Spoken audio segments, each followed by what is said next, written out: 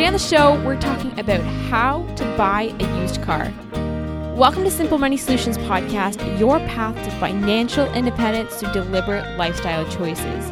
My name's Courtney, I'm your host, and today I'm joined with Trevor, and we are doing part 2 of our annual series of how to buy and why to buy a used car.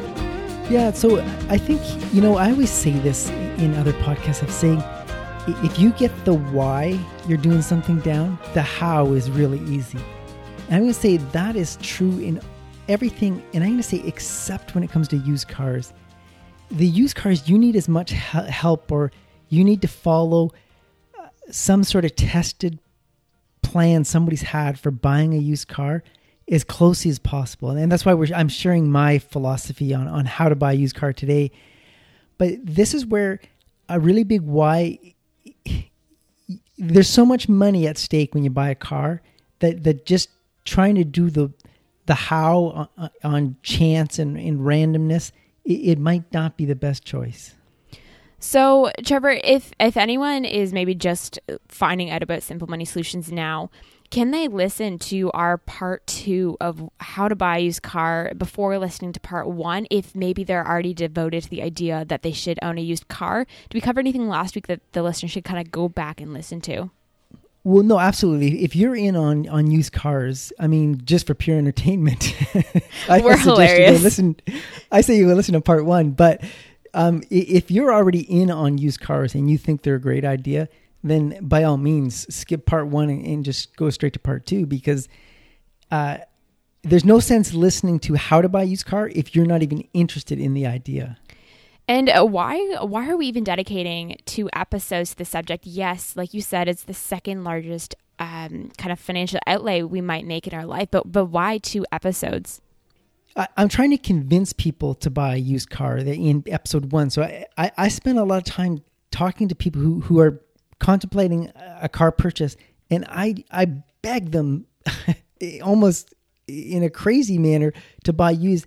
And I'm going to say to our listeners, most families own 2 cars. So if you own, just say you're not in on used cars, but you own 2 cars, make one of them a used car. So if you have to have a new car and that's something that's ingrained in you and it makes you sleep at night, then go buy your new car. But make sure at least one of your cars is used.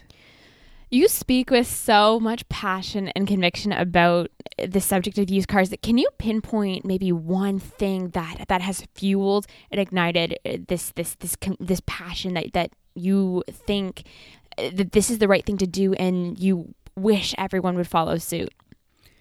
Well, the savings is astronomical. You are literally getting, if you buy a car that's 3 or 4 years old with, say, 50,000 kilometers on it, you're getting it for a roughly half price of a new one. So you've only, in kilometers or years, maybe 30% of that car's life has been used up. So you have 70% of that car's life left, and you're getting it for half the price of new.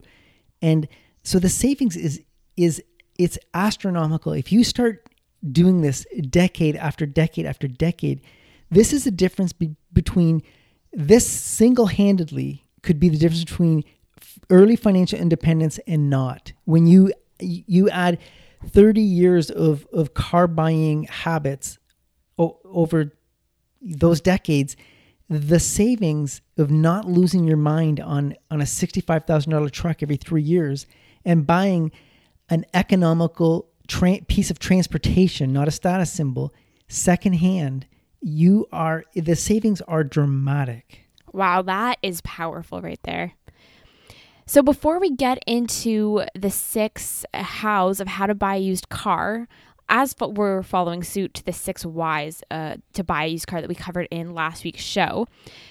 So before we even dive into that, do you believe that regardless of your age or regardless of how many years you have been a driver, that you are capable of figuring out the hows or going about discovering the hows of how to buy a used car? Well, I don't think the process changes much on how to buy a car, but I think you have to be willing to evolve with the times. So way back before leased cars were a thing, I think you have to go shopping for used cars with a completely different mentality. And now the concept of leased cars, it has created this surplus of used cars to be bought. So and also, if you think of a leased car, and I keep talking about leased cars, even though we're doing a show on used cars, the leased cars are the source, the best source of used cars. The used cars market is somewhat flooded because leased cars exist. And so if I just think that you have to be, so just say they come up with some other thing, something other than leases. Say they come up with some other invention to sell people cars they can't afford. That's basically what a lease is. I'm open to understanding how that's going to impact the used car market. So you have to be willing to flex, and that's something I've learned over time. But one thing is your car needs are going to change as you go through life. Like you're started in your age, Courtney, you're going to want something small, something economical. At some point, you're going to need something larger that'll have a family and a stroller in the back and all those other things that go along with babies. Are you kidding me? I want a sky blue Dodge. Yeah, I don't think that one exists that we talked about last week, but I hope it doesn't. But so your car needs, and then when you become an empty nester, your car needs evolve again. So I think you can't be dialed into a specific car. You have to be open-minded to meeting your car needs as your life evolves. So I kind of want to go back to something you said a few minutes ago, and that was about how things in the used car market have evolved since you first bought your used car. And I like that because it kind of speaks volumes to how you can't kind of, like you said kind of last week, you can't put your blinders on to what has worked in the past will work in the future. So how has your, and I know we're going to kind of dive into this this is what this episode is about, but in general, how has your mentality shifted? How has your process shifted? And maybe how has the people around you and their perceptions of used cars and you driving a used car changed over the years? Well, I used to think, so my original mindset of buying used cars, I would only buy something that I thought an old person owned because they would have taken care of it and they would have not driven the crap out of it. So that was my mindset when I first was buying cars. I was looking for, actually the first used car I was buying for, it was to meet my family's. I had a young family, so I was trying to find something that would suit somebody who had a young family. And I was looking at station wagons, and I was looking at them because I thought this is something old people would have owned, and therefore it wouldn't have had the crap driven out of it. So that was the mentality I was going into with. And I didn't really understand the concept of leased cars. It was a new idea, and I kind of thought they were more like rented cars. I didn't really associate it as ownership and somebody having to look after it. I would never want to buy a rented car as a used car. I think those definitely have the crap driven out of them. So it's evolved in that I'm understanding why the car is for sale. I mean, that's been the constant, and that why it's for sale has evolved, but I've always stuck to that mindset. I have to know why this car is for sale. The reason it's for sale has changed over time. No, that makes so much sense. So I want to dive now into your 6 hows of how to buy a used car, which again reflects the 6 whys of why we buy a used car, which we touched on last week. So let's dive into the hows now. So number 1 for how to buy a used car is realistically assess your transportation needs. So this is, if you went out looking at cars and not really knowing what you needed, forget what you want. Remember, this is transportation. We're trying to meet a transportation need here. And so if you go out and you don't really have a really solid, this is what I need in transportation, then you will be seduced by all the shiny, fancy cars in those lots. You will have gone out without a plan, without any intention of what it is you need.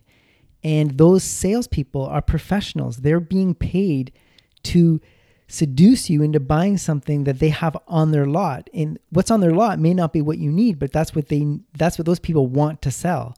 So, and it's very powerful what they're trying to do. And I mean, it's their job. I'm not criticizing them, but they're trying to sell the cars on their lot, and they will convince you that this is the car you need.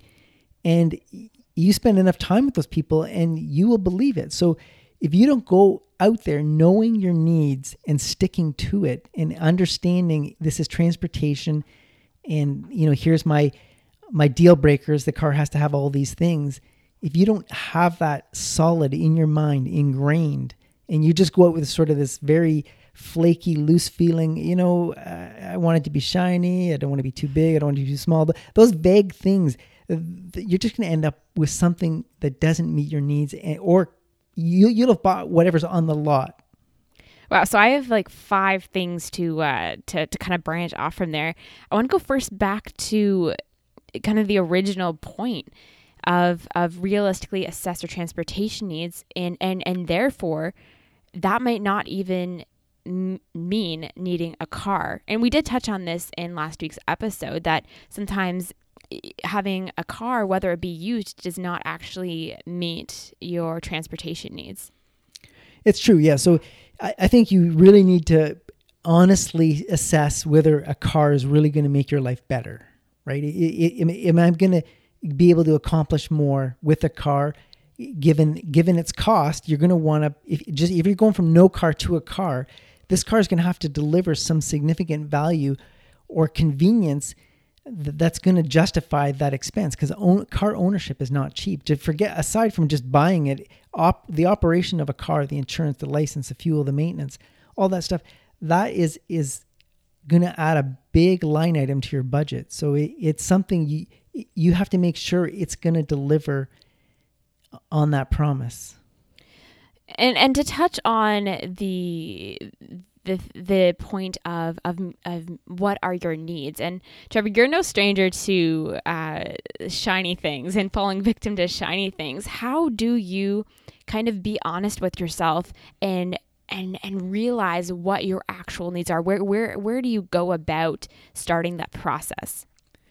Well, I think you got to look at it and say, so if this is going to represent a status symbol to you, I can't help you. That's you're buying a lifestyle thing. It's not transportation. There's nothing I can do to help that person. But if you realistically need transportation, you got to say, okay, how far do I have to travel to work? So that's going to say the size of car you need, the fuel economy. Do I have a family? How many people are going to be traveling with? Or do I own a house? I might need something that can pull a trailer for utility reasons. Or maybe I need a truck. Maybe. And the only reason I need a truck is because I'm a contractor. I put things in the back of it, like dirt and wood and stuff like that. I make money on the weekends with it. So you have to assess what you're going to use this thing for. And those are the only people that own a truck, by the way. When I see the tonneau cover over the back, it drives me crazy. I lose my mind. In fact, if I'm behind one of those trucks with the cover on it, I've got to go around it. I can't even look at that, because I know that's on there to protect the box, so there's no scratches. Like, nothing goes in the back of that thing. Sorry to any truck owners. Truck rant. But so you need to assess what it is I think the most important thing is, assume you have a already car and you're replacing it. How many kilometers do you put on this thing a year? That's going to, and then given the price of fuel, you can figure out what the gas mileage on all these cars are, and just see if you end up getting to a bigger vehicle that's burning more gas, you can quickly see the impact that's going to have on your finances. So assess your transportation needs. And I think at this stage, you can also dial into I would hope before you go out, you've narrowed your search down to a small group of makes and models of cars. So you before you actually go out, you can do a lot of research online and figure out, and you can see cars on the road. I mean, you should, when you're assessing your transportation needs, you should be able to dial into 1 or 2 models of every make, of every manufacturer, right? Usually there's just one, but you might dial into 1 or 2 of each manufacturer, and then you can sort of do some research and look at the ratings on those particular manufacturers for those models. But you, at this stage, you should be dialed in. So, because the problem is if you don't have, if you haven't narrowed your search down like that, this becomes a daunting task, and you'll be shopping for a car for months if you don't dial into a small subset of the cars that are available. So I want to zero in on the concept of narrowing it down. I like that you said that you have to kind of define the make and model you want. That makes sense, but like we kind of mentioned on last week's show, we have to kind of draw the line somewhere. When we're talking sunroof and color and shiny features on the inside, correct me if I'm wrong, but there definitely has to be a line drawn in the sand somewhere. Well, so you don't want to get married to a particular brand of car, because once you get married to an outcome, you all of a sudden you take a whole bunch of decisions off the table. You just take a bunch of options away. So I made that mistake. One of my buying experiences is that I was married to a particular brand, and I was just put the blinders on and said, that's all I'm going to own. And I closed off a plethora of fine automobiles that I could have test drove and if nothing else, just use as a comparison to what I thought was good. So we might cover this in one of the upcoming points, but I do want to backtrack to the point you made earlier about the incredibly convincing selling tactics, which is a part of car salespeople's jobs. And again, like you said, that is their job, and they do an incredible job at it. But what are your strategies to not be convinced and compelled to only kind of zero in on the brand new shiny 2019 models of cars when you're out there shopping? Oh, I am. When I'm going to buy a used car, the minute somebody mentions new car, I shut that down as politely as possible, but I say a new car is not an option here. I have zero interest in a new car, and if it takes too much convincing, I'm probably at the wrong car dealer, right? So I try to say it as strongly as possible without being rude, that I'm not interested in a new car.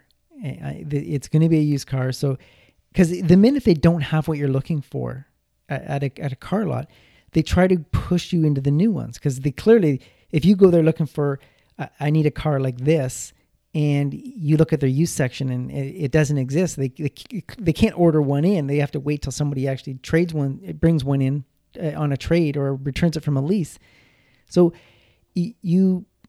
they're doing their job. They want to sell you a car. They don't care which one. So if they haven't got the used car you're looking for, they wouldn't be doing their job if they didn't try to sell you a new one. So I'm not criticizing those people. They're doing a fabulous job, but they just, I'm not interested. I really like that point that you raised there. And it goes back to how we always say that being frugal, being financially savvy is not always convenient, and that you might have to come back in a week, 2 weeks, a month when there are other used car options. Oh, buying a used car, it requires an extreme amount of patience. And the worst thing is when you see a car that's close to meeting your needs, and you think, I got to take this because once it's gone, it's gone. You know, I'll have to wait for another one. You can't go with that mindset. If it's not close enough to meeting your needs, let it go. You know, meaning it's too expensive, or it's got too many kilometers, or it's not quite what you need in a car at that particular moment in time. Let it go. There'll be another one. There always is. That is an important piece. My final question before we move on to point number 2. When you are at the car lot and assessing your transportation needs as you're looking at these cars, you always mention how your wife is an advocate of kind of steering you clear of shiny things and kind of being that incredible support system. How do you and her work together to ensure that you are walking away with that car that will meet your needs? Well, I think you always need a voice of reason, because once you get into the weeds of looking at cars and comparing cars, you need, at some point you need somebody to come in and say, yeah, this doesn't make sense, right? This doesn't really meet our needs. You know, I got lost in the weeds and I need somebody to pull me out. So you do need somebody somebody to help you. But what we do is I go out and do all the legwork, and I go out and test drive a whole bunch of cars, and I come up with a short list of things that these are the ones I think are worth taking a second look at. And that's when I'll bring my wife with me. And then she comes in and she she looks at different things than I'd be looking at. So it's great that way. But she also says, this is fancy and shiny, but we don't need this. And she's a great person for bringing that to light, right? As much as sometimes I don't want to hear it. She's a great one for bringing that to my attention. And I don't maybe thank her for it at that moment in time, but I do end up thanking her for bringing me back to reality. I really like how and when your wife is brought in on this process, because she's been entirely removed until a certain point. So she's not kind of clouded by any other things that has happened. She kind of has a fresh set of eyes on a situation that you may be too heavily involved in, distracted by, again, like you said, a shiny thing or a car color or something like that. Well, her car needs are pretty basic. She says, when I put the key in the ignition and turn it, does it start? That's what she's looking for. And I said, unfortunately, on this new car, you're going to be disappointed because you don't put the key in the ignition. So, but she got over that. So let's skip on to point number 2. And the second point of how to buy a used car is set a budget and stick to it. So, I mean, there are 6 incredible points on this list, but this point seems so important. Well, this is the one where you could lose your mind, right? So this is before you actually leave your house. You have a budget, and this is how you know you can afford a car. So in a perfect world, everyone would pay cash for their used cars, but I'm going to say that's not an option for everybody.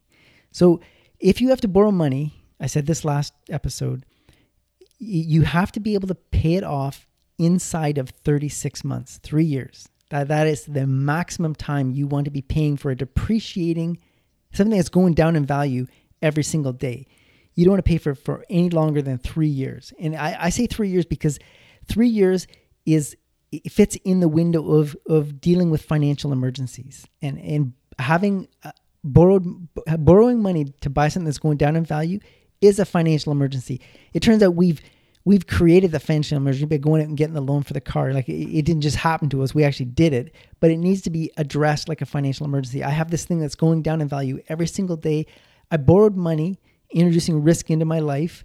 I need to get this risk out of my life inside of 36 months. So that is unnegotiable. This is, if you're buying a car, that is a in stone. It has to be. Another gauge to see if you can afford a car is you should, and I said this last week, you should have no more than 50% of your household annual income tied up in things with wheels. So when you look out in your driveway at any moment in time, I look out my front window and I have 2 cars in my driveway. Their current value, the current book value of those cars cannot exceed 50% of my household income. If they do, I have too much car given my income. So coming up with a budget for how much should I spend on a car, in my mind, is real easy. But you need to do this before you leave your house. And this can be, I mean, if you find a car and it's the perfect car, but it's another $7,000. No, that car is not an option. I cannot get a loan and pay it off in 3 years. It won't fit in my budget. So that is, to me, this is the most critical step, but an easy one to solve. But Trevor, you own your car and I may own my car for 10 years, 12 years. Why do I have to pay it off in 3? Because you're borrowing money for something that's going down in value. So we talked about this last week. So just say you bought a new car, brand new car, $45,000. No, let's go $65,000 truck. Ooh. Why not? Eh? It's my favorite example. Okay. And the dealership was nice enough to loan you the money over 8 years. I mean, these people are just great people. So right? Nice. You can't afford it over 3 years.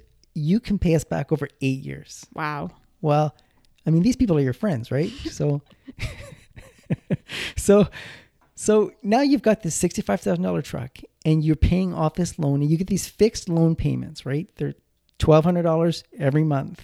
It's a crazy number, but it's probably going to be that much. So $1,200. So you're paying this loan off in a linear fashion, meaning the amount you owe the financing company is going down in this very linear straight line, right? The problem is your truck is depreciating at a rapid, enormous rate. It's depreciating faster than you are paying off your loan.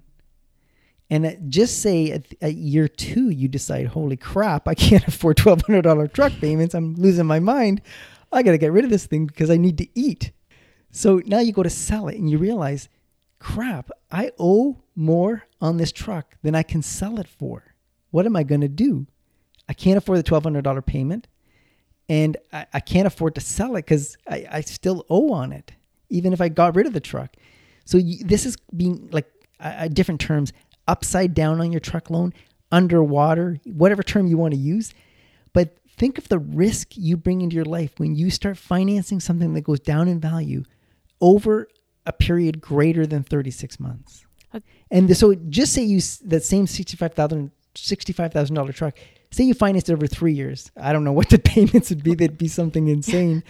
But you would be paying that off at such a rate that truck could not depreciate faster than you were paying it off. Unless, of course, you put dirt and stuff in the back of it and got it all scratched up. Then maybe it would depreciate more. But let's just say you didn't. You put one of those nice tonneau covers over it. And it depreciated at, no matter how fast it's depreciating, over 36 months, you are paying it off faster than it's depreciating. So, but we're enough with new trucks. We're never going there. So used cars, 36 months, the depreciation, by the time you buy the car I'm describing, most of the depreciation has been paid up front by the person who bought it new. So that's not as big a risk. But I still don't like having some depreciating thing, something going down in value that I have an outstanding loan for. So that's 36 months that I can't waver on that. So I want to move on to point number 3, and the third how to buy a used car is do your research. So if we're a first time used car buyer, it can seem a little bit intimidating because you're going about it in a different way than maybe a lot of the rest of society is. So how do you even start? How do you even navigate the used car market? Well, thanks to the internet. I mean, way back in time, this was a challenge, but with the internet, I mean, go into something like Auto Trader and you can quickly see what people are asking for cars. I mean, this isn't what they're selling for. This is what people are asking. So it gives you a starting point. I mean, you can look, it has the kilometers, the year, the options, and you can quickly figure out what the market price, the market asking price for a car is. I mean, some pretty basic spreadsheet skills in an hour on Auto Trader, and you can assemble quite a list and come up with an average. And maybe I would take out the outliers, meaning the cars that are the price is really low and the price is really high, and just sort of work within the mean. And you can quickly figure out what this should be worth. But being an informed car buyer goes beyond that. So you want to know, again, with the advent of the internet, every car, I don't care who makes it, every car has a flaw in manufacturing. You know, maybe there hasn't been a recall, but there's this known problem with a particular, every manufacturer's got it, every model has it. There's this known problem. Like some of them, it could be transmissions tend to fail early on Honda Odyssey vans. Actually, that was a known problem on a 2003 Honda Odysseys. I remember looking at it. Transmissions failed on those prematurely, and it was outside of the warranty period. And it was a known problem. So when you bought one of those, you just knew you'd be putting in a rebuilt transmission at some point. So you have to look at it and say, is that something I can live with? Well, that one I couldn't. But, you know, some of the other cars, they might have a known wheel bearing problems. Or some of the petty things are, I remember looking at a car and I'm searching online, and the power windows on a particular car I was looking at, they failed, right? And so I looked up, what did power windows cost? Well, they're $500 to fix each power window. So that's $1,000. Could I live with that flaw? Maybe, you know what I mean? That's not mechanical. That's not going to leave me stranded on a highway. So be an informed buyer. Figure out what the known flaws are in the cars you're looking at. They all have them. Just don't pretend they don't. And if you haven't found the flaw, you haven't looked hard enough, because every single one has the flaw. You just have to, there's so many user forums, and I own a Honda CRV, and there's a Honda CRV user forum I look at, and the one I bought, I looked at all the known problems that had, and I mean, you have to go, again, it takes some effort. You have to go through. Some people, they had a really bad experience. Some people said, it's not as bad as everyone says it is. So you have to read through all these things. It's effort, but I felt really comfortable when I was going up buying it that I knew this about this car, and the sales guy probably knew it too. He's not going to tell me, but I knew it. And the other reason you want to be an informed buyer is, I think when you're talking to sales guys, I mean, you don't want to be arrogant, but you want to come across like that this is not a good price for this car, right? And don't be afraid to tell a sales guy that, I really like this car. It seems a little overpriced given the market price I found on these cars. Could you tell me, why it's priced a little high? And they might say, well, there's a little room for negotiation. And all of a sudden you open the door for that, right? So, but being an informed buyer, I think you just, you not arrogance, but you come out, you end up looking more confident in your car shopping experience. I think you give off a different aura if you're informed. I think I do anyway. And it could just be in my mind. I don't feel I'm going to be taken advantage of as much. No, I love that point. I think that's important to walk in with that mentality, especially because maybe if you are buying used for the first time, you're a little uncertain as it is. And you can get down a rabbit hole doing your research, and I caution that you don't do that because you could waste a lot of time.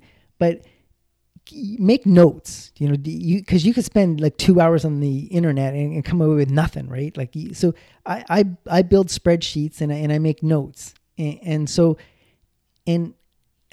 it's going to be, there's no sense me telling you exactly what my spreadsheet looks like, because other different people's minds work different ways. But I build a little database of all the cars I've looked at on, say, AutoTrader, and then I build another page in that same spreadsheet with known problems, and then I will put beside those problems if I can live with that or not. If they're deal breakers on a particular model or make. So when you're doing your research, make some notes, because you don't want to spend 2 hours on the internet and come away with nothing but videos of lions eating gazelles, because I've been there too.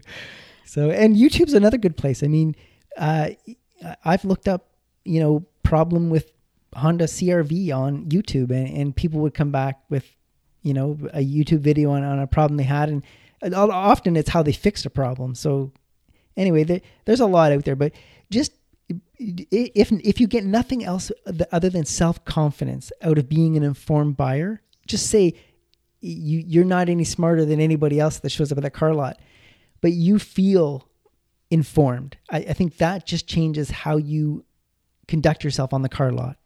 So I'm not sure if this falls into point number 3, but we mentioned it in the last episode that we did on used cars, but we received a listener email kind of with a more negative experience purchasing a used car. And there's a great quote that she had in her email, and it was, when you're buying a used car, you're buying someone else's problem. So we might kind of touch on this quote. Maybe it doesn't pertain to point number 3, but when you are doing your research, I'm guessing that kind of comes through.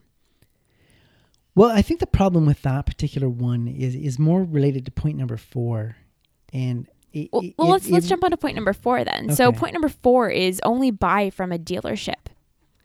Now, on the surface, this would seem crazy, right? Because I think if you were to look at the cars at on AutoTrader, they're being sold privately by just Joe on the street.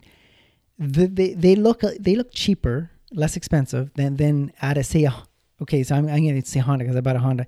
Then at the Honda dealership, their used cars seem to be a little more expensive, and it's because this is a theory, but I mean, I have to think it's true, and I'll tell you why.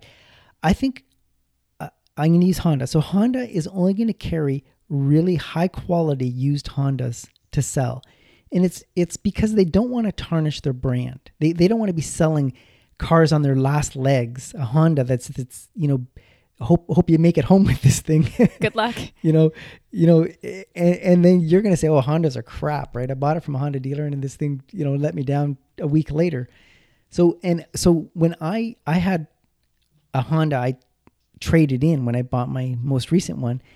And I said, what do you guys do with these? And it was really, mine was like almost 13 years old. And he said, oh, we wouldn't sell something that's in our lot. It's too old. It's got too many kilometers. It's too worn out. We'll send this off to auction. We would not keep something like this on our lot. And that's not the first time I've been told that by a dealership. So I have a lot of comfort knowing that that's what they think about an older car. They're not going to try to sell this. And the other reason is I have this theory: you should only buy a car returned from a lease. So when you lease a car from Honda or Ford or GM, you're bringing it back to the place you leased it from, which is the dealership, and they're going to resell it then because they already have the lot. They have the infrastructure to sell these cars.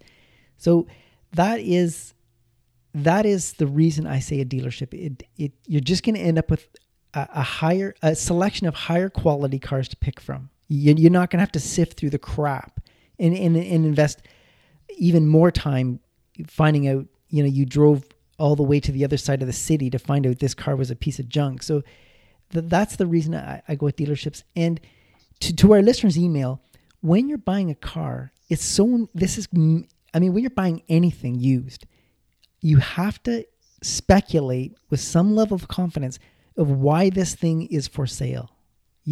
If you can't answer that question, you'll never know the true answer.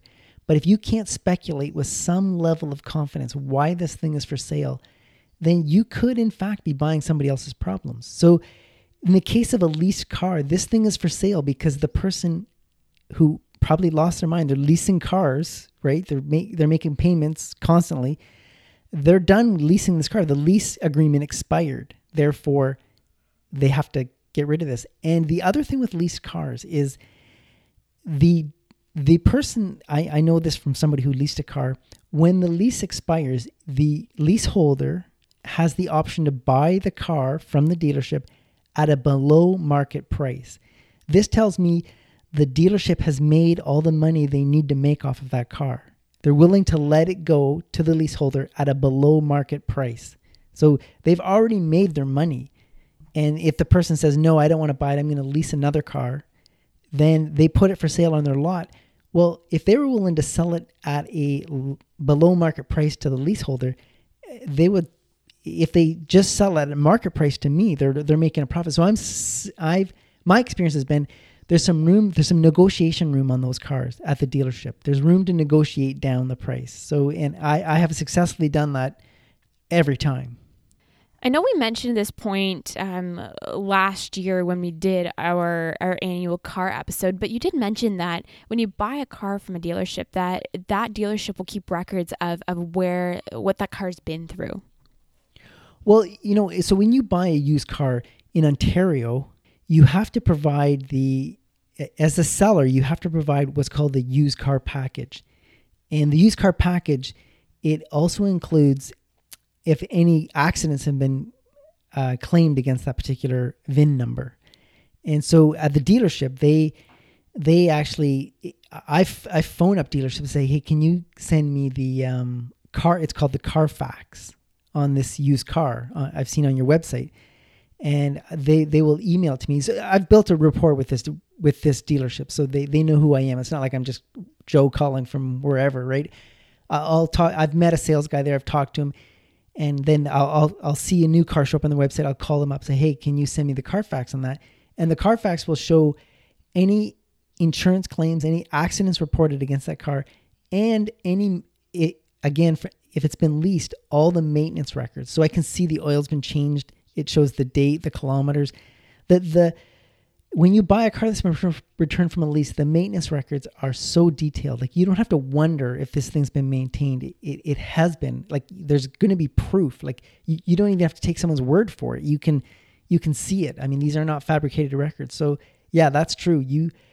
By buying from a dealership, you get way more information about the car you're buying. That's incredible. There's so much level of transparency there. It's like you almost drove the car before it was put for sale. And so I'd be willing to pay, I'm not saying I do pay a premium, but I would be willing to pay a small premium for that peace of mind. And I don't think I am paying a premium when I buy from a dealership. I think I'm just getting a selection of really high quality used cars to pick from. But I also get this added level of confidence. And the other thing they do at these dealerships, I know this is true with Honda, is they have this, and I can't believe they do this, I have this 30-day return policy. Wow. No questions asked. If this car, for whatever reason, doesn't meet your needs, you can return it. And I don't know if I just lucked out on the dealership I deal with, and I've never taken advantage of it. Here's another thing is they tend to stand behind their product. So I did buy a Honda Civic at this Honda dealership.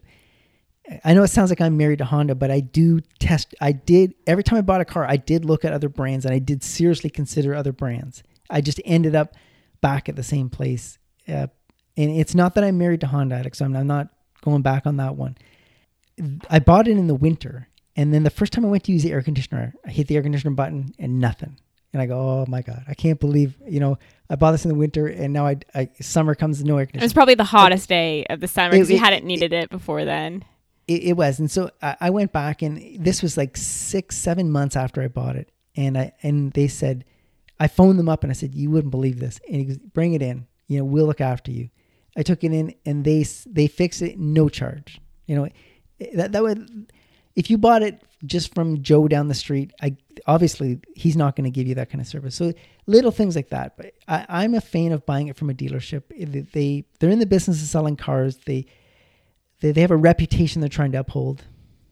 So I think the last thing I want to mention before we move on to point number 5 is kind of the stigma around the service. So I like that you have voiced, and maybe it's your dealership, maybe I can't speak for all dealerships, but I'm sure that wherever you go, the service is going to be as amazing. And even though you're not buying that new 2019 car, you're still getting that incredible level of service, even though you're buying new or used instead of new. Well, I really think these people think at some level they're going to eventually sell me a new car. So I do feel bad because I think they try to keep me as a loyal customer, hoping that one day you will buy a new car, and I never will, but they don't know that. No, that's fair. So let's move on to point number 5. This is the second last tip on how to buy a used car. And point number 5 is test drive as many as possible. So we talked about this point a little bit in our last week's episode, but how important is this point in the grand scheme of buying a used car? So if you think back to point 1, we said, narrow your search down. So before you actually start test driving, you need to get your search narrowed down. So you're looking at comparable models within different manufacturers, because what you're trying to do is find out what's going to meet your need the best. And then once you've decided that it's a Toyota Corolla, that is the car that's going to meet my needs, I think there's the most value there. Just say that's your final decision, and you've test drive all the General Motors and Fords and Hondas and Nissans that compare to the Toyota Corolla. They all have a comparable car, and you've decided that you really like the way it drives. You think it has the biggest trunk and the best gas mileage. Whatever your criteria is, you've decided this is the one. Now the test driving really begins. So you may have already test drove a dozen cars to narrow down to the Toyota Corolla. Now you need to test drive a ton of Toyota Corollas to know if and what you're looking for is you're test driving enough of them, and you might even have to go off the dealership lot and find a private sale one to test drive. You want to drive one that drives like a piece of crap, one that has had the crap driven out of it, because the problem is your point of reference, if you're like me, is your 13-year-old car. So every car you get in that you're thinking of buying is going to feel really tight and nice to drive. It's going to be it's going to feel like it's new. So, but what if you're the opposite end of the spectrum? What if you've only bought new cars your whole life, or what if you've this is your first car? How do you go about it at that point?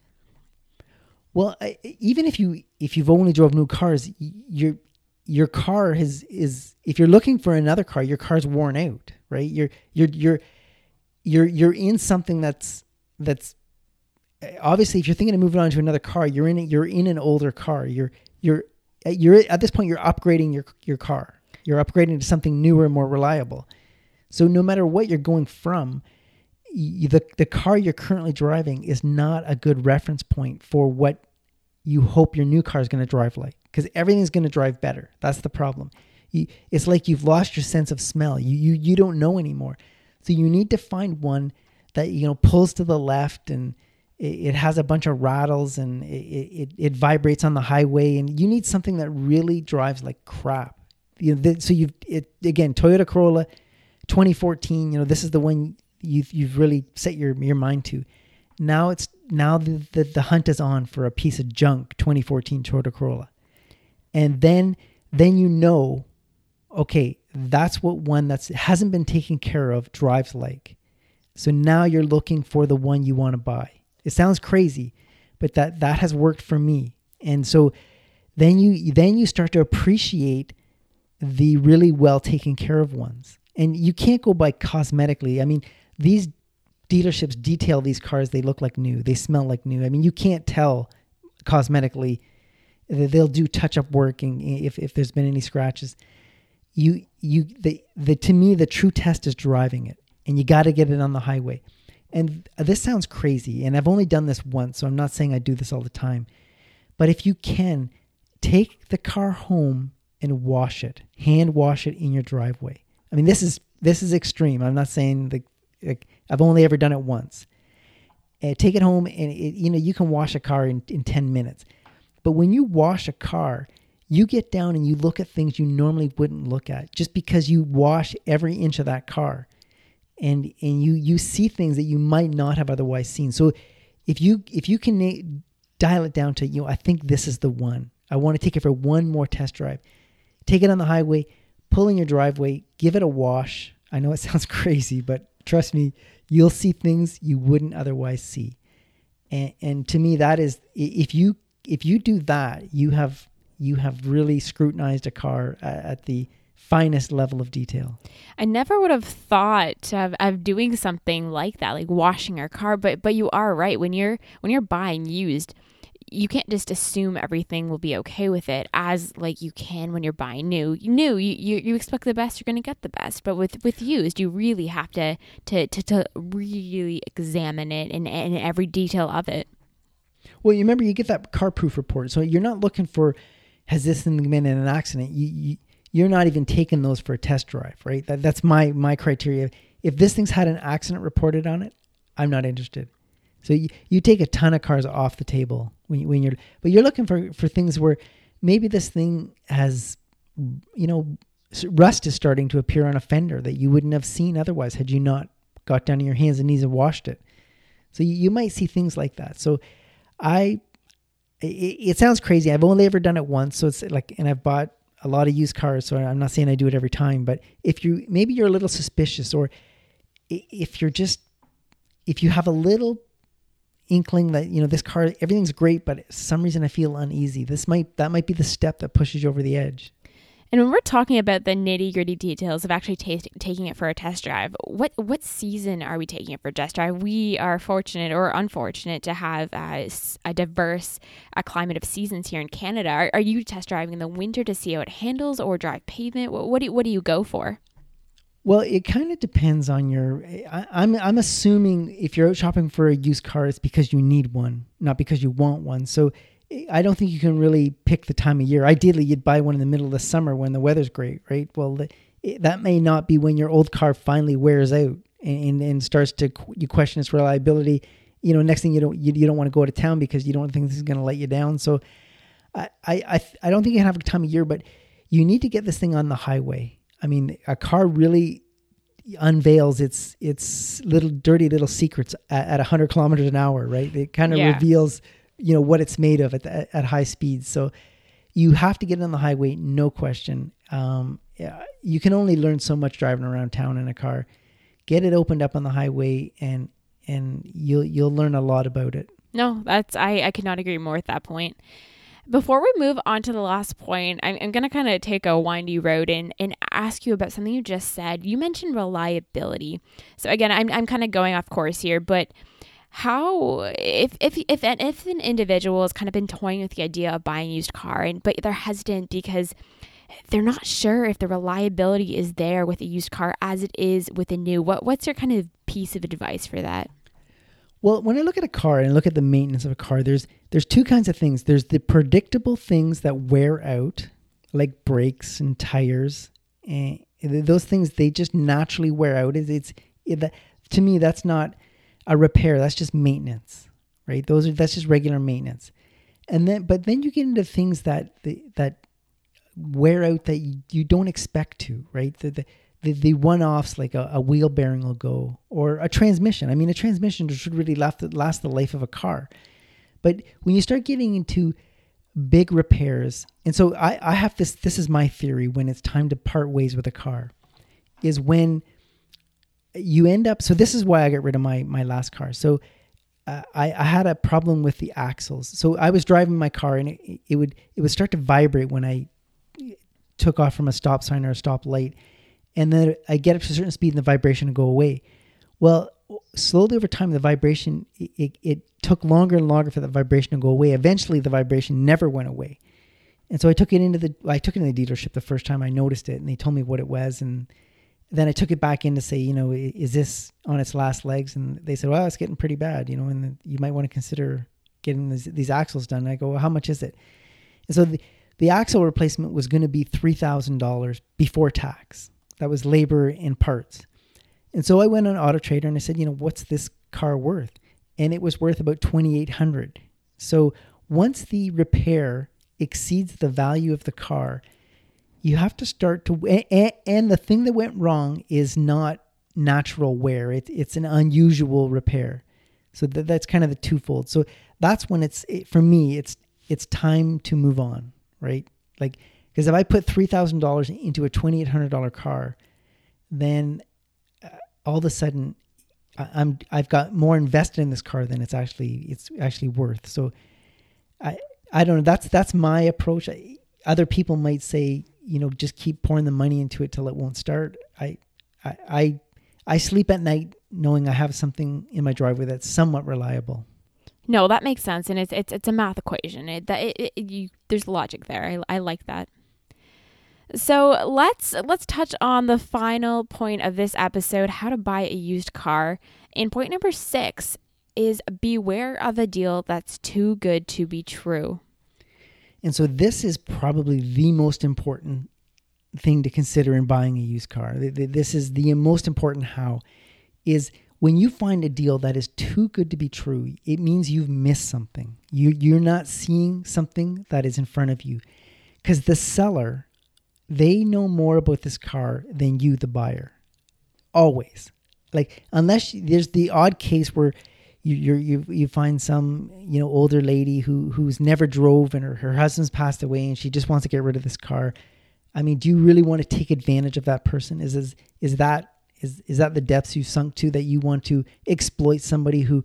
So there's a rare occasion where the seller doesn't know anything about something they're selling, but I would hope you don't want to exploit that person, or karma will get you in the end. So when you find a deal that's too good to be true, and you're dealing with your average run-of-the-mill seller at a dealership, you're missing something. You should be willing to pay fair market value for a fair market car, right? You should know the market price before you go out, because we said go out, be an informed buyer, but be willing to pay fair market value. I like a deal as much as the next guy, but I don't want an outrageous deal only to find out that I missed something in the end, or worse, I don't want to exploit somebody. So this happens quite a bit during episodes where at this mic drop moment will happen, and I'm just like, wow. And that point right there, Trevor, was a wow moment, because when it comes to buying used, if we think about clothing or we think about anything else, maybe we purchase at Value Village, when we do buy there an item of clothing, it is used, and we are getting it for a deal. And generally we shop used clothing because it will be a deal or it will be amazing. And it's just, and nothing's really wrong with it, but that's a good place to buy used. But to your point about used cars, we're not buying used cars because we're getting a deal or a steal. No, we're buying used because it is generally just a lower price, more frugal of a decision than buying new. Well, even with the clothes example you went to, when you look at clothes in a used clothing store, do you wonder why they're for sale? Like, do you look at it and say, gee, I wonder why this perfect jacket or these pants, the tag is still on them. I can't believe they're in this used clothing store. Do you give it any thought to why it might be there?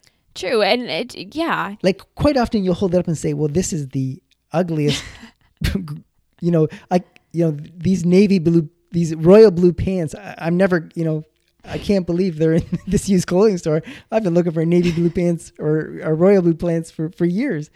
I mean, they're in there because they're out of style, or somebody's outgrown them, right? In the wrong direction. But if you go in there and you see a pair of pants that are just worn right out, I mean, the knees are worn out, the cuffs are all tattered and torn. Those pants are there because they're worn out, right? But you're not buying those. Yeah, no, you're right. The story is there in the article of clothing. It went out of fashion or it's worn out. Those are reasons they're in used clothing stores, and you're not buying those. But with a used car, there's more mystery behind it. There's more of a story. So, and back to my thing, you have to know why it's for sale. And so this is when I was shopping for a used car, I mentioned to people at work, I'm looking for a used car, and I would, strike up a conversation about different cars I test drove and how much they were. And then eventually somebody would come to me and say, I know you're looking for this kind of car. I seen a deal, a guy down the street's got one, and it's like $5,000 less than what you've been mentioning. And I can only imagine why would somebody want to sell a car for $5,000 less than the market price? Would this guy not do the homework I described and go into Auto Trader and see what the market price of a car is? Everybody's going to do that. I mean, if I put something for sale, I go and look at what the market price is. No, yeah, I agree with that wholeheartedly. So, Trevor, those are the 6 points of how to buy a used car. I do want to throw in a bonus number 7. And my bonus number 7 is realize you'll have to make compromises. And I say this point because of your recent used car purchase. You purchased your CR-V in a color that you really weren't in love with. So at what point should we make compromises, too many compromises, in the fact that we'll be unhappy? Where do you draw that line? See, I love that I made that compromise. I love that I made a compromise on color. And I don't know that I had a color in mind. I didn't go out saying, it has to be sky blue with a beige interior. Yes. That wasn't on my list. But I looked, when I bought it, I did this thing. I said, okay, what don't I like about this car? Because I'm looking at it and I'm thinking, okay, it's meeting all my needs. But I like that I have to make a concession when I buy a used car, because I know I didn't just buy. I don't want the price to be the concession, right? I want to know I made a concession somewhere else. You're right. This is a good point.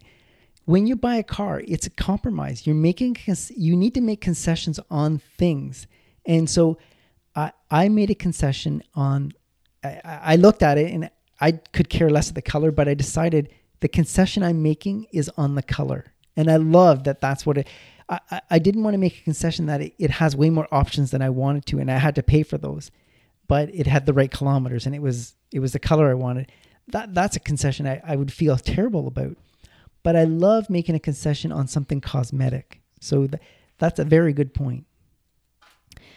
So that brings us to the end of our episode today on how to buy a used car. if you listening to this have any really great tips on one thing or two things that you do to buy a used car that really make the difference for you, we'd love to hear those. You can always reach out to us through our email at livelifesimple365@gmail.com or over on our website, livelifesimple.ca, where we have our contact submission form. Trevor, before we end the show, do you have any final thoughts or takeaways for part 2 of our 2-part buying a used car series? Well, like I said at the beginning, if you have a big enough why you're doing something, the how is easy, except with something like this, because there's so much money at stake. So don't leave the how-to to trial and error. Try to learn from somebody else. And I would hope our listeners would write in. I would love to hear any tips or strategies other people use, or maybe somebody poke holes in my theories, because I'm always open to changing it up and coming up with a better philosophy for my next used car.